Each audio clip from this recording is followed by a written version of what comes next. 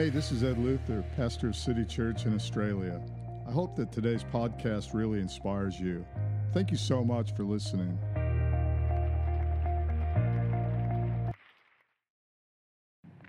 Well, several years ago, a man named Arthur Stace, he was a soldier and an alcoholic, chronic alcoholic, and a petty thief, I believe, and he gave his heart to the Lord.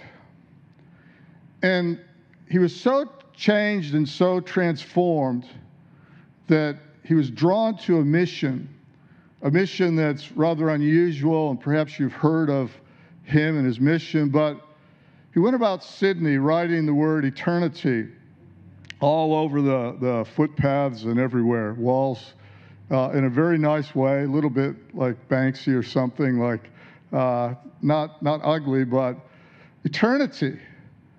And he had so much passion when he gave his heart to the Lord that we are eternal beings, that this is just a temporary stopping place, this earth and everything that it represents. And so his mission was to get people to think, to stop and think about eternity. It's so easy as we step through life to take one step after another step every single day, from when we get out of bed, step into our pants or dress or whatever, and not to think. Today's temporal, but it's eternity that's forever, and I need to think and have an eternal mindset. I find it really hard, the tension between eternal and temporal. I believe it's one of the greatest challenges that we have as believers is to live in a temporal world of temporary, but to think in terms of eternity. What am I doing today that's leading towards eternity, and how am I leaning into eternity? How do you bridge that tension, how do you manage the difference between the temporal and the eternal? And that's that tension and that challenge. It challenges all of us. It challenges all of us on how we're going to spend our resources, how we're going to spend our time, our money, our talents, our gifts. Are we going to think about temporal and just the temporary, which so many of us get caught up in, even as believers? Or are we going to shift and think, now, I've got to think about eternity, because eternity is forever. This is only temporal. Eternity goes on and on and on. So it's that tension and that challenge that I want to address this morning. How do you live in a temporal world with eternity on your heart? How do you live as if there were no tomorrow? And that's the challenge that I want to bring this morning. I want to give us some ways that we don't have to just sell everything, and be foolish and just the world's going to end tomorrow, so let's just be dumb and sell everything and go and do something stupid. Because tomorrow might come, and it probably will. There probably will be a tomorrow and a day after tomorrow. Somebody made a movie called that. There's probably going to be a lot of tomorrows, but we're still called to live, well, as if there is no tomorrow, as if we're in eternity, because we already are in eternity now, but yet we still have to face temporal issues, and we still have to be wise in planning out our days. So that's where I want to go this morning. I want to give us just 3 simple things or ways that we can live in this temporal world as if there were no tomorrow. And that's what I've called this morning's message. I want to ask the question, what would your life look like, and how would you live? How would you behave? What would you do if there were no tomorrow, and if you really had eternity in mind? Where would you go? And more importantly, who would you become? So that's why I've called it there's no tomorrow. I believe if you'll venture there with me, that your life will be changed, and that you'll walk away with at least 3 major things that you can apply to your life to live like there's no tomorrow. The destiny of everything that fills our life right now is empty. Or I'll rephrase that. The destiny of everything we have in life, the temporal, outside of Christ, is destruction. It's all going to burn, all of it. There is nothing outside of Christ that's eternal. This world and everything that's in this world is passing away, one way or the other. It's all temporary. We know that. And to live with eternity in mind in a temporal world, we have to be very intentional. We need to learn how to embrace empty. You say, what do you mean by that? The purpose of everything that we have that's filling our life is to be poured out. It's to be emptied out. So as soon as I get filled, well, my whole mission after that is to pour out into this world with whatever that is that's filling me. See, God's always drawn to empty. He's not drawn to full. He wants to fill that which is empty. Way back in Genesis chapter 1 and verses 1 and 2, in the beginning God created the heavens and the earth. And then it says that the earth was without form and void, or it was empty and formless. And the Spirit of God hovered over the face of the deep. He was drawn to that empty, that blank canvas, if you will, because he wants to create something fresh and something new. And so he created everything that we have. Man, the birds of the air, the fish of the sea, all the wild, all the animals, and every living creature, and the plant life, the mountains, and the ocean, everything. He created that. But first, it was empty. We're afraid of empty. I'm afraid of empty. I live in this world, and I'm thinking I want to live for eternity. But man, I don't like empty. There's no fun in having an empty bank account. There's no fun in having an empty life with no people in it. There's no fun, and it's not a really good feeling to be empty without a job. There's so many areas where I don't want to be empty. Empty makes me uncomfortable.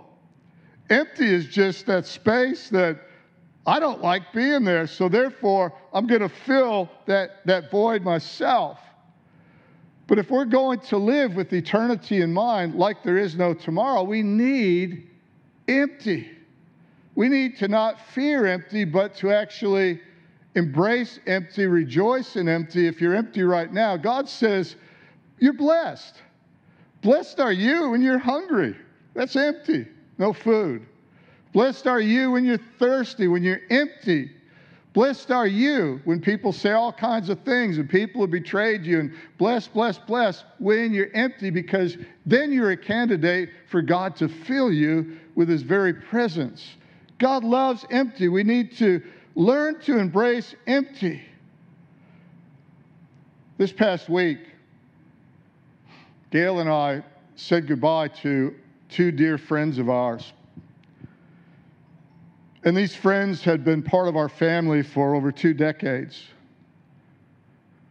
In fact, some of you perhaps had the privilege of meeting these two friends. And these two friends supported us. They supported our family when Mitch was at home. They supported our dog Enzo. And Enzo was with us. He's gone now. They were part of us. And Gail and I watched as these two friends that supported us, these two blue leather recliner lounges, were loaded on a truck and taken to the tip.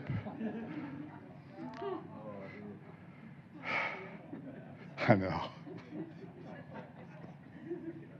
It's true.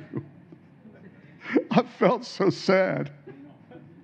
There they were, on a pile of rubble and junk, as this person had a truck full of junk. And there were our two friends on the way to the tip. Have you ever been to the tip? Have you ever been to the tip? It's in Budrum here on the Sunshine Coast. The aroma. Oh, Jay. As soon as you getting near the tip and you got the window down, it's like, whoa. Or if you're driving on the motorway past the tip, sometimes you catch, what was that? Like, I didn't do it, neither did I. Like, what was it? and the flies. There's just something about the tip, isn't there? And there's something about waving goodbye to two friends that supported us for over 2 decades on their way to the tip to join the refrigerator, which also was a long time friend of ours, and other things. The destination, if everything you got is empty, it's destruction outside of Christ. We need to learn to embrace empty, because empty is what God wants to fill. Empty is the destination of everything. In 2 Kings 4, we won't go there, but it was God filling empty vessels. This woman was in debt. The creditors were going to take her kids, and she didn't know what to do. So she goes to the prophet, and the prophet says, well, what do you have? I just got one empty vessel. That's all I've got. It's not even full. And it doesn't have any oil in it. It's just empty. He said, well, give me that vessel and go and get as many empty vessels as you can find. So she went out, the neighbors and everybody else brought these empty vessels, and as many as there were, God filled those vessels with oil. He says, go and sell all that oil and get out of debt. God is looking for empty vessels. Do you qualify in some area of your life right now? If you're not empty and you're full of just this life, this world, the temporary, then get empty. Learn to get empty. Learn to pour that out. Jesus is calling empty, hungry, thirsty people. We need to learn to embrace our empty. And we need to make decisions, at least one decision. If we're going to live for eternity, we need to make a decision to clear away the clutter in our lives. There's so much clutter.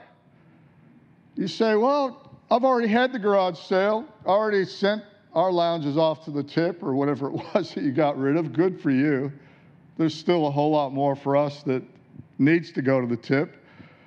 But there's other areas, and I'm not just talking about the material world. I found myself a few years ago watching way too much reality TV shows.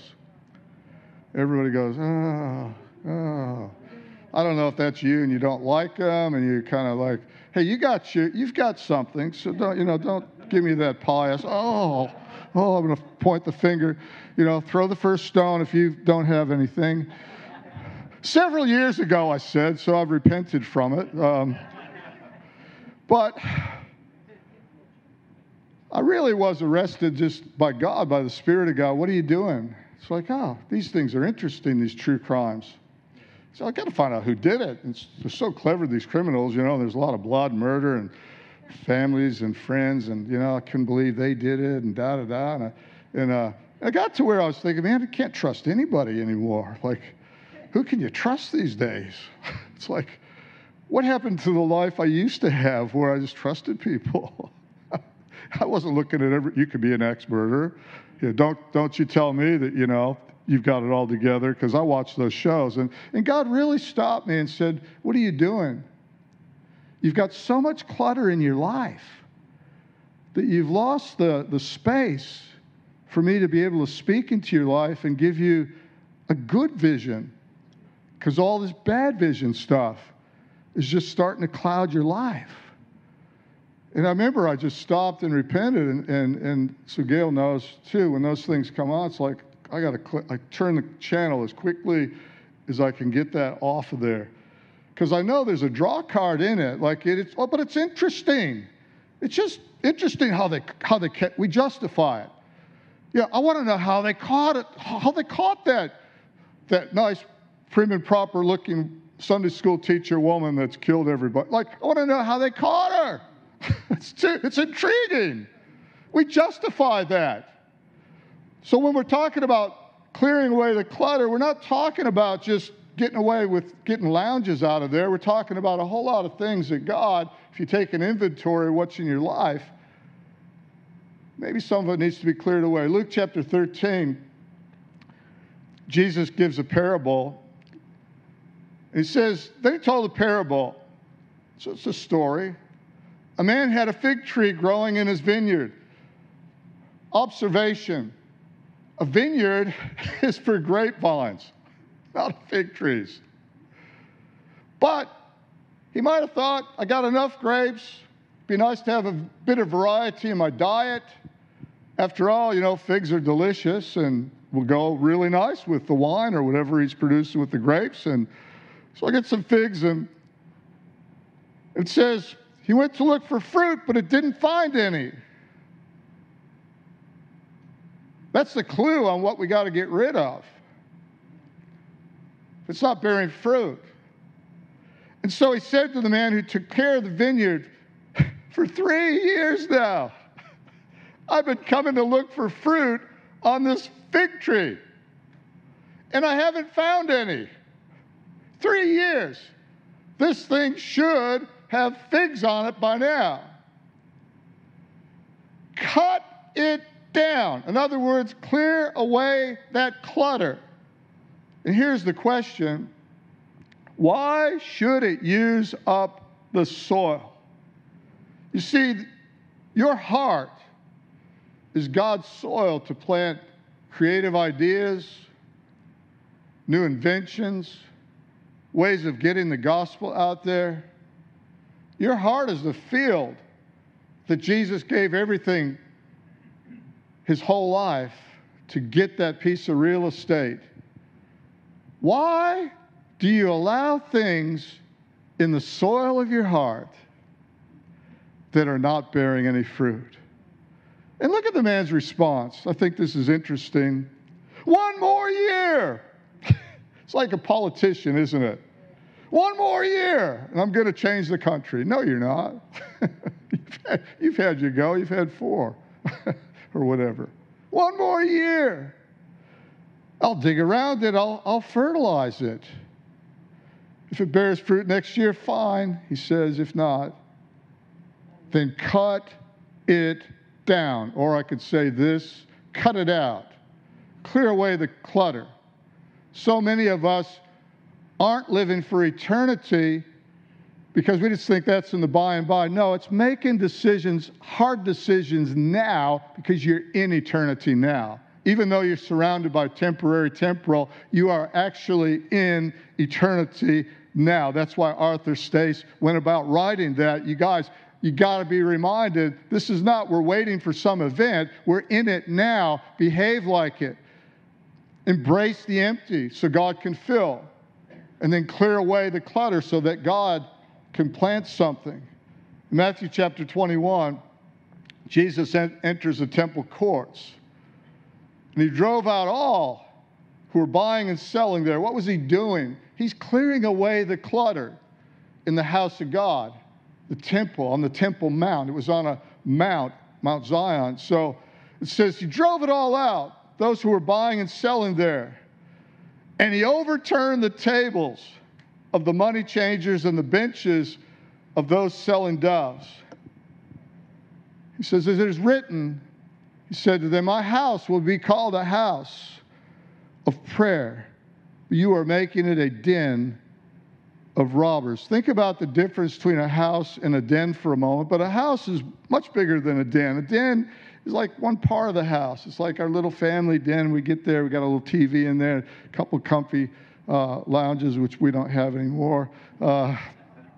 And you've taken something big where you could be entertaining guests and you could be worshiping, and a house of work, you've turned it into something small. Until we get rid of the clutter, we're shrinking what God wants to do. Our house can be big, but if it's full of clutter, it gets really small, really tight, really hard to maneuver inside of there. You've got to get rid of stuff and get empty so that God can start to pour in. Then he says this, it is written, he said, my house will be called a house big, of prayer, but you've made it a den, small, of robbers. He left them and went out in the city of Bethany, and he spent the night. Now watch this. Early in the morning, as Jesus was on his way back to the city, so he went out of the city, he did all that, overturned tables, cleared clutter away, had a night. He's coming back now. And seeing a fig tree, that's interesting, isn't it? We saw that fig tree in a vineyard. Now, he sees a fig tree. Now, it's not a parable now, it's an actual account. The fig tree in Scripture represents what? Yell it out. Israel. That was Israel.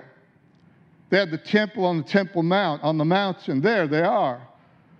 Something big and expansive and a portal to heaven. It's been shrunken down to a little den of thieves.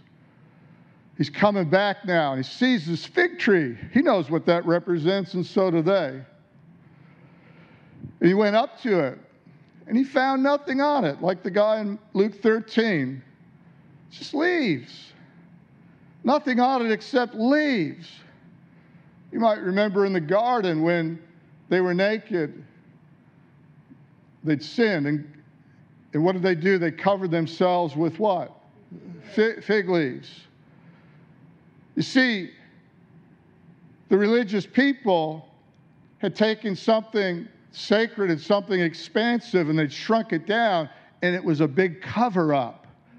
Religion's good at that. Let's just cover things up. Let's not deal with things. Let's not clear away the clutter. Let's not embrace empty. Let's try to fill it with lots of activities, religion, things that look good. Let's just fill our lives full of activities and full of junk and then say, oh, God, why aren't you filling us? Because there's no room. You have to get rid of that stuff. And so he sees this cover-up. It's a tree and what it represents, and he's thinking about what he'd already done, fashioned a whip, turned over the tables. He sees the fig tree by the road, and he went up to it, and he found nothing on it except leaves, and he said to it, may you never bear fruit again. Well, it hasn't borne fruit. But what he wants to make sure is that it does not reproduce after its own kind. I'm not going to give you a chance now to produce something called figs that can be planted so we can get more trees that don't produce fruit and more people that are living for the temporal and not for the eternal. We're going to make sure that you don't produce fruit ever. And so they said he cursed it, but I believe it was already cursed. May you never bear fruit again. Immediately the tree withered. Now here's a teaching that's been taught wrong. I've heard this over and over and over again. I think, man, when you read the Word of God, you got to read it together in context. Pulling stuff out because it's a good preach and people hoop and yell and shout and jump up and down and all the rest of it, that's not what it's about. So reading this in context and seeing what is he really talking about here, I want you to pick up on this with me. When the disciples saw it, they were amazed. How did the fig tree wither so quickly, they asked. So that's what his faith brought him. It took something that was fruitless, that was clutter, if you will, and got it out of the way. Why is that important? Same reason that the guy with the fig tree in the vineyard needed to get that out of the way. Why does it take up room? Why does the temporal stuff that you're consumed with in your thinking, why does it take up room in space called the soil of your heart, even your imagination, your thought life, whatever it is, your time? Why does it take up space when God wants to plant something amazing there, but he can't because there's a fruitless fig tree sitting right in the middle of the paddock. There's no more room for God to do anything. To live for eternity means we've got to be ruthless with this. So he says this to them, truly I tell you, if you have faith and do not doubt, not only can you do, get this, what was done to the fig tree. Question, what was done to the fig tree? It had to die. It had to be removed so something else could grow there. That's what was done to the fig tree. And he says, if you have faith, not only would you be able to do to this fig tree what was done, but, and you got to remember where he's at when he's saying this right now. He's going back up to this mountain of religion, this big pressed down, good measure, pressed down, shaken together fig tree full of fruitless junk. He's walking back up and he's still, I'm sure, angry about it. But he says, truly I tell you, if you had faith and do not doubt, you not only do what was done to the fig tree, in other words, you would remove it, but also you could say to this mountain, Zion, where the temple is full of religion, junk that needs to be removed, clutter that's got to go. You could say to that, go throw yourself into the sea and it will be done. What he's not saying is if you had enough faith, you could go to Mount Coolum, which is on the Sunshine Coast here, and speak to that mountain and cast it into the sea, and a whole lot of people would die from a tidal wave. I mean, that's just stupid. It's never happened. It's not going to happen that way, because this is not what he's talking about. And nor is the mountain the things that's standing in the way of your obstacle directly, like the giants and, oh yeah, you want your miracle. He's talking about getting rid of fruitless things in your life. They had to get rid of a mountain full of fruitless stuff, a big cover-up of fig leaves. And he did, I might add. That mountain did get removed. But in your life right now, there are things that are just planted in your vineyard that you're putting up with, and you think, I'll just fertilize it. It's entertaining after all. I need a bit of a break. It's just like, I need some downtime. So what better than to plunk myself down and just with my remote? Or what better than to pick up some useless exercise, or even relationships that are going nowhere? But we get caught up on the latest gossip. I'm in the know. I don't want to be in the know. Do you know, one of the things I've determined to do, for a large part, is not to know about other people's business. Some of you know way too much about other people's business. Why? Why? Ask yourself that. Why do you want to know about it all? People say, you never guess what happened. No, I wouldn't. I don't want to guess, and I don't want to know. If it affects me and I have to know, okay, fair enough. But what's the point? It's just going to get into my paddock. It's going to mean God can't put something good in there. It's like a true crime show. It's going to be useless information. It's going to paint bad pictures and all the rest of it. It's not living for eternity. If you believe, you will receive whatever you ask in prayer. I want you to decide what's cluttering your life. Clear it out. I know it's sensible to live with tomorrow in mind. We're talking about like there's no tomorrow. Store up for a rainy day, create a financial buffer, play it safe sometimes. But there has to be an urgency. If you're going to live for eternity, there has to be an urgency in your life to deal with some of these things. And the third thing is break open the bottle or bottles in your life and start to pour. It was Mary who was delivered from demons. She was so thankful what God did. And she had a year's worth of perfume. It was a year's wages. And she sees Jesus, and she takes that bottle and she pours it out from his head to his feet. And Judas, saving up for a rainy day, Judas, living for the temporal, forgetting about the eternity and who he's following, he gets upset about it. What she did was to show that I am going to pour my life out, because what this represents, that buffer zone and her dowry for getting married and everything that she could have done with that perfume. You think about perfume, and there's a men's cologne, which I don't want to try it, but it's called Eternity. It's a Calvin Klein cologne.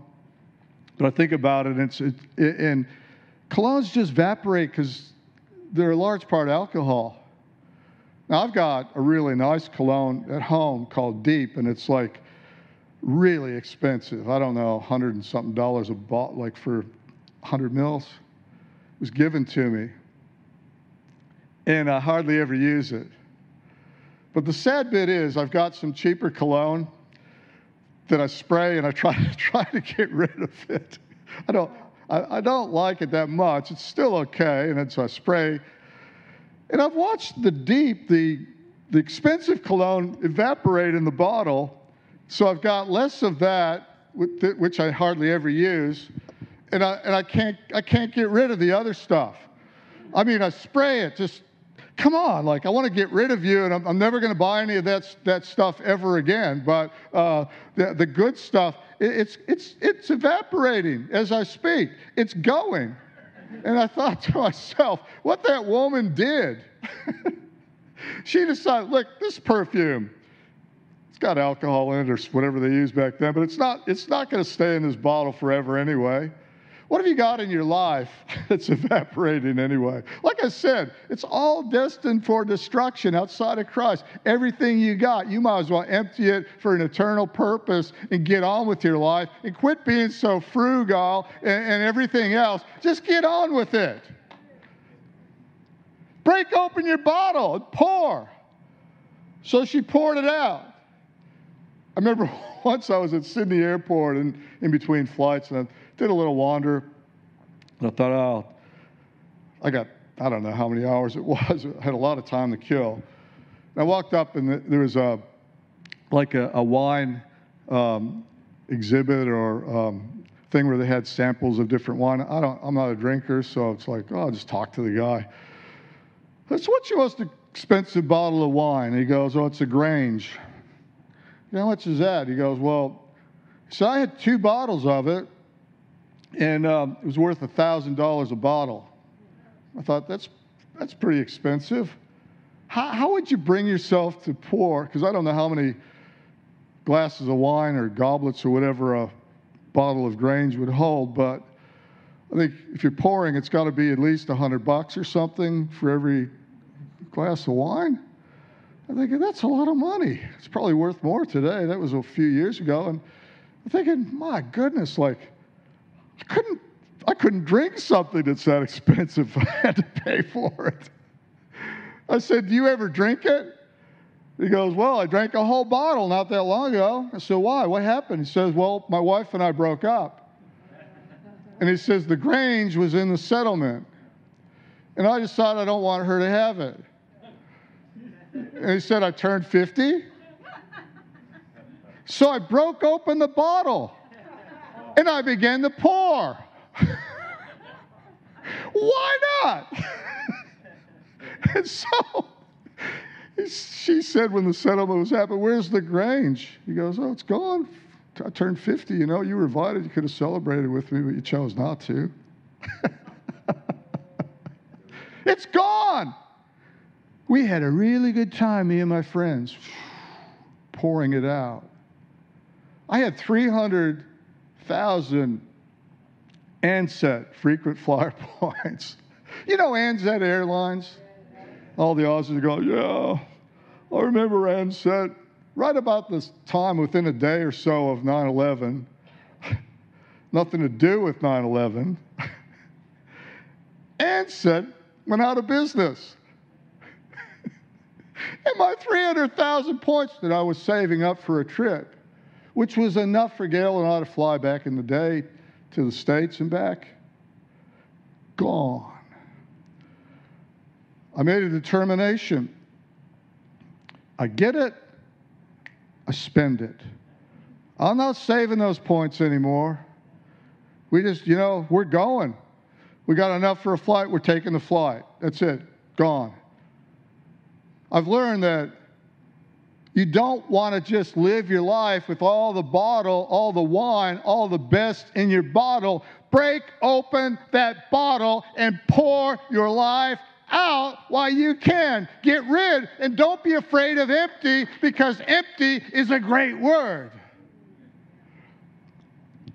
You use it or you lose it. Jesus told the rich young ruler, he said, oh, what do I got to do to inherit eternal life? What do you got? In the middle of his instructions of how good he was, the guy said, oh, I'm good. I kept all these things from you. Jesus looked at him and he goes, take everything you got because you're rich, sell it, give it to the poor. In other words, break open your bottle, man. Empty out. Get yourself empty. Then take up your cross and follow me. The man went away sorrowful. 2 Timothy 4, listen to this. Paul, at the end of his life, listen to what he says, the urgency of eternity weighing on his heart. He says, for I am already being poured out like a drink offering, and the time for my departure is near. I have fought the good fight. I have finished the race. I have kept the faith. I am living for eternity now like there's no tomorrow.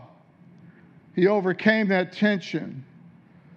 We're not going to get into it because of time, but in 2 Corinthians 13, there's an incredible account. Elisha, the prophet, is about to die.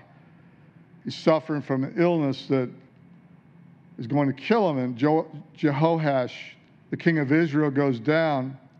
He cries over this prophet. What are we going to do? Elisha says, well, get a bow and some arrows. And he did. He says, take your bow and grab that bow. And the prophet wraps his hands around the king. He says, now aim the arrow toward the east window and shoot. And so he shoots, and the arrow goes out. And Elisha said, the Lord's arrow of victory over Aram. And then he says this. He says, take the arrows, because the guy had about 6 or 7 arrows. He says, take these arrows now and strike the ground. And he struck the ground 3 times with the arrows. And the man of God was angry. Why would you get angry about that? You should have struck the ground 5 or 6 times. Then you would have defeated Aram, completely destroyed it. The prophet, with so much urgency, and his voice echoes through the corridors of time to us today. You have to have some urgency to live for eternity in a temporal world. How are you going to overcome that? You've got to be willing to pour your life out. You have to have the tenacity. Don't just tap it once, twice, or 3 times. Take the arrows, what God's given you, in your hand and strike that ground. Strike it and get some passion in your life and live for eternity. Don't let the world pass by like a parade. Grab a hold of what God's given you and live for it every single day. Get rid of the clutter. Embrace your empty so God can fill it.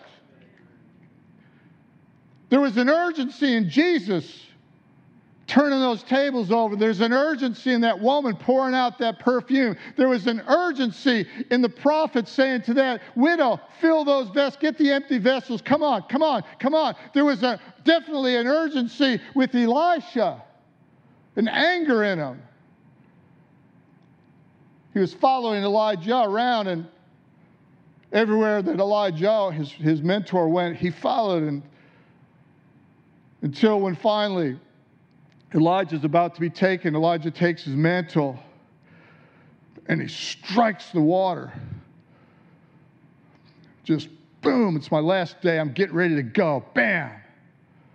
As if there were no tomorrow. Bam! The waters part. He goes up, but he leaves that mantle, that shawl behind. Elisha finds it, and he takes it, and he strikes the water. He goes, where is the God of Elijah? And I'd like to say to us, where is the God of that woman with the perfume? Where is the God of that widow woman? Where is the God that Paul poured his life out serving? Where is the God of Elisha? And Elisha was one miracle short of the double portion that he asked Elijah for. or God for. So I want double miracles. He was one miracle short of 2 times the miracles that his mentor did. And he dies after telling that king, why didn't you strike the ground more than once? Why didn't you strike it 5 or 6 times? Where is your urgency? Where is your passion? What are you living for? He dies. Some Moabites, some raiders are coming by, and they buried Elisha.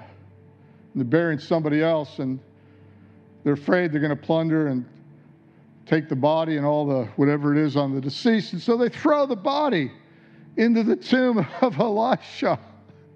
And that body hits his bones. And you know the story. The dead man gets up and he walks out of his own funeral. The double miracle happened right there because Elisha couldn't get rid of the passion and the anointing that was in his bones. He tried to empty himself, but he was one short. And it frustrated him so much and got him so angry at the king. God's looking for somebody that has enough passion to live in a temporal world for eternity, like there's no tomorrow. I guess the question to us that each one of us has to ask ourselves, are you willing to embrace empty? So right now, whatever you're feeling empty in right now, why don't you embrace it right now? And don't fill it with junk. If you're depressed, why don't you just determine to go after some depressed people and have a mission in life like Arthur Stace did and write eternity all over the pavement? You're not probably going to do that, but you can do something else with your life other than sit there watching crime shows or something. You can get out. Embrace your empty, whatever that is. And maybe God's spoken to you to get rid, clear the clutter. Whatever it is that's in your life that's not bearing fruit, let the Holy Spirit show you. If he hasn't already, I believe he would have showed most of us some things, areas. Why don't we just get rid of those things? Have a garage sale with some of it and give the money to missions. I don't know. Get rid of junk. Turn off. Clear the way. And determine, I'm going to make it my mission to pour out every bit of wine, every bit that God's put into me. I'm going to make it my mission to pour out entirely while I have a chance to pour it out.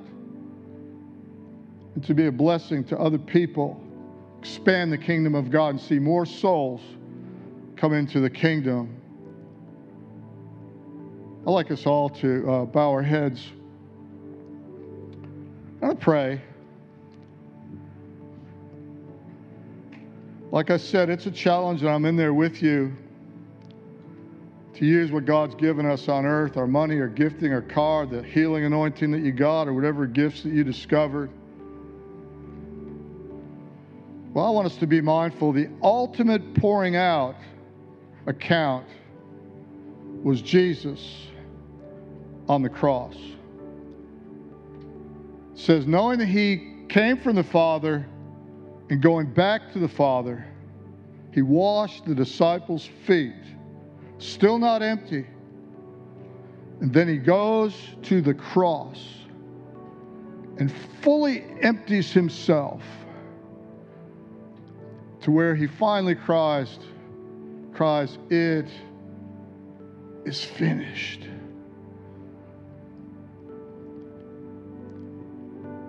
If you're here this morning and you're not following in the Savior's footsteps,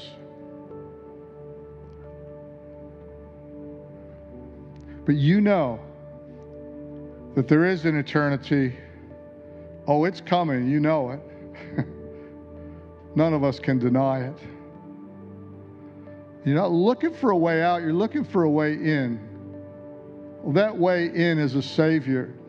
His name is Jesus. But you don't try him. oh, I guess I'll try him and see. No. You give your life to him. You exchange everything about you for everything about him. Just with every head bowed and every eye closed.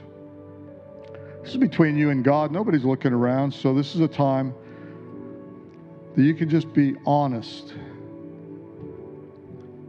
If you don't have him in your life, or perhaps you've walked out on him,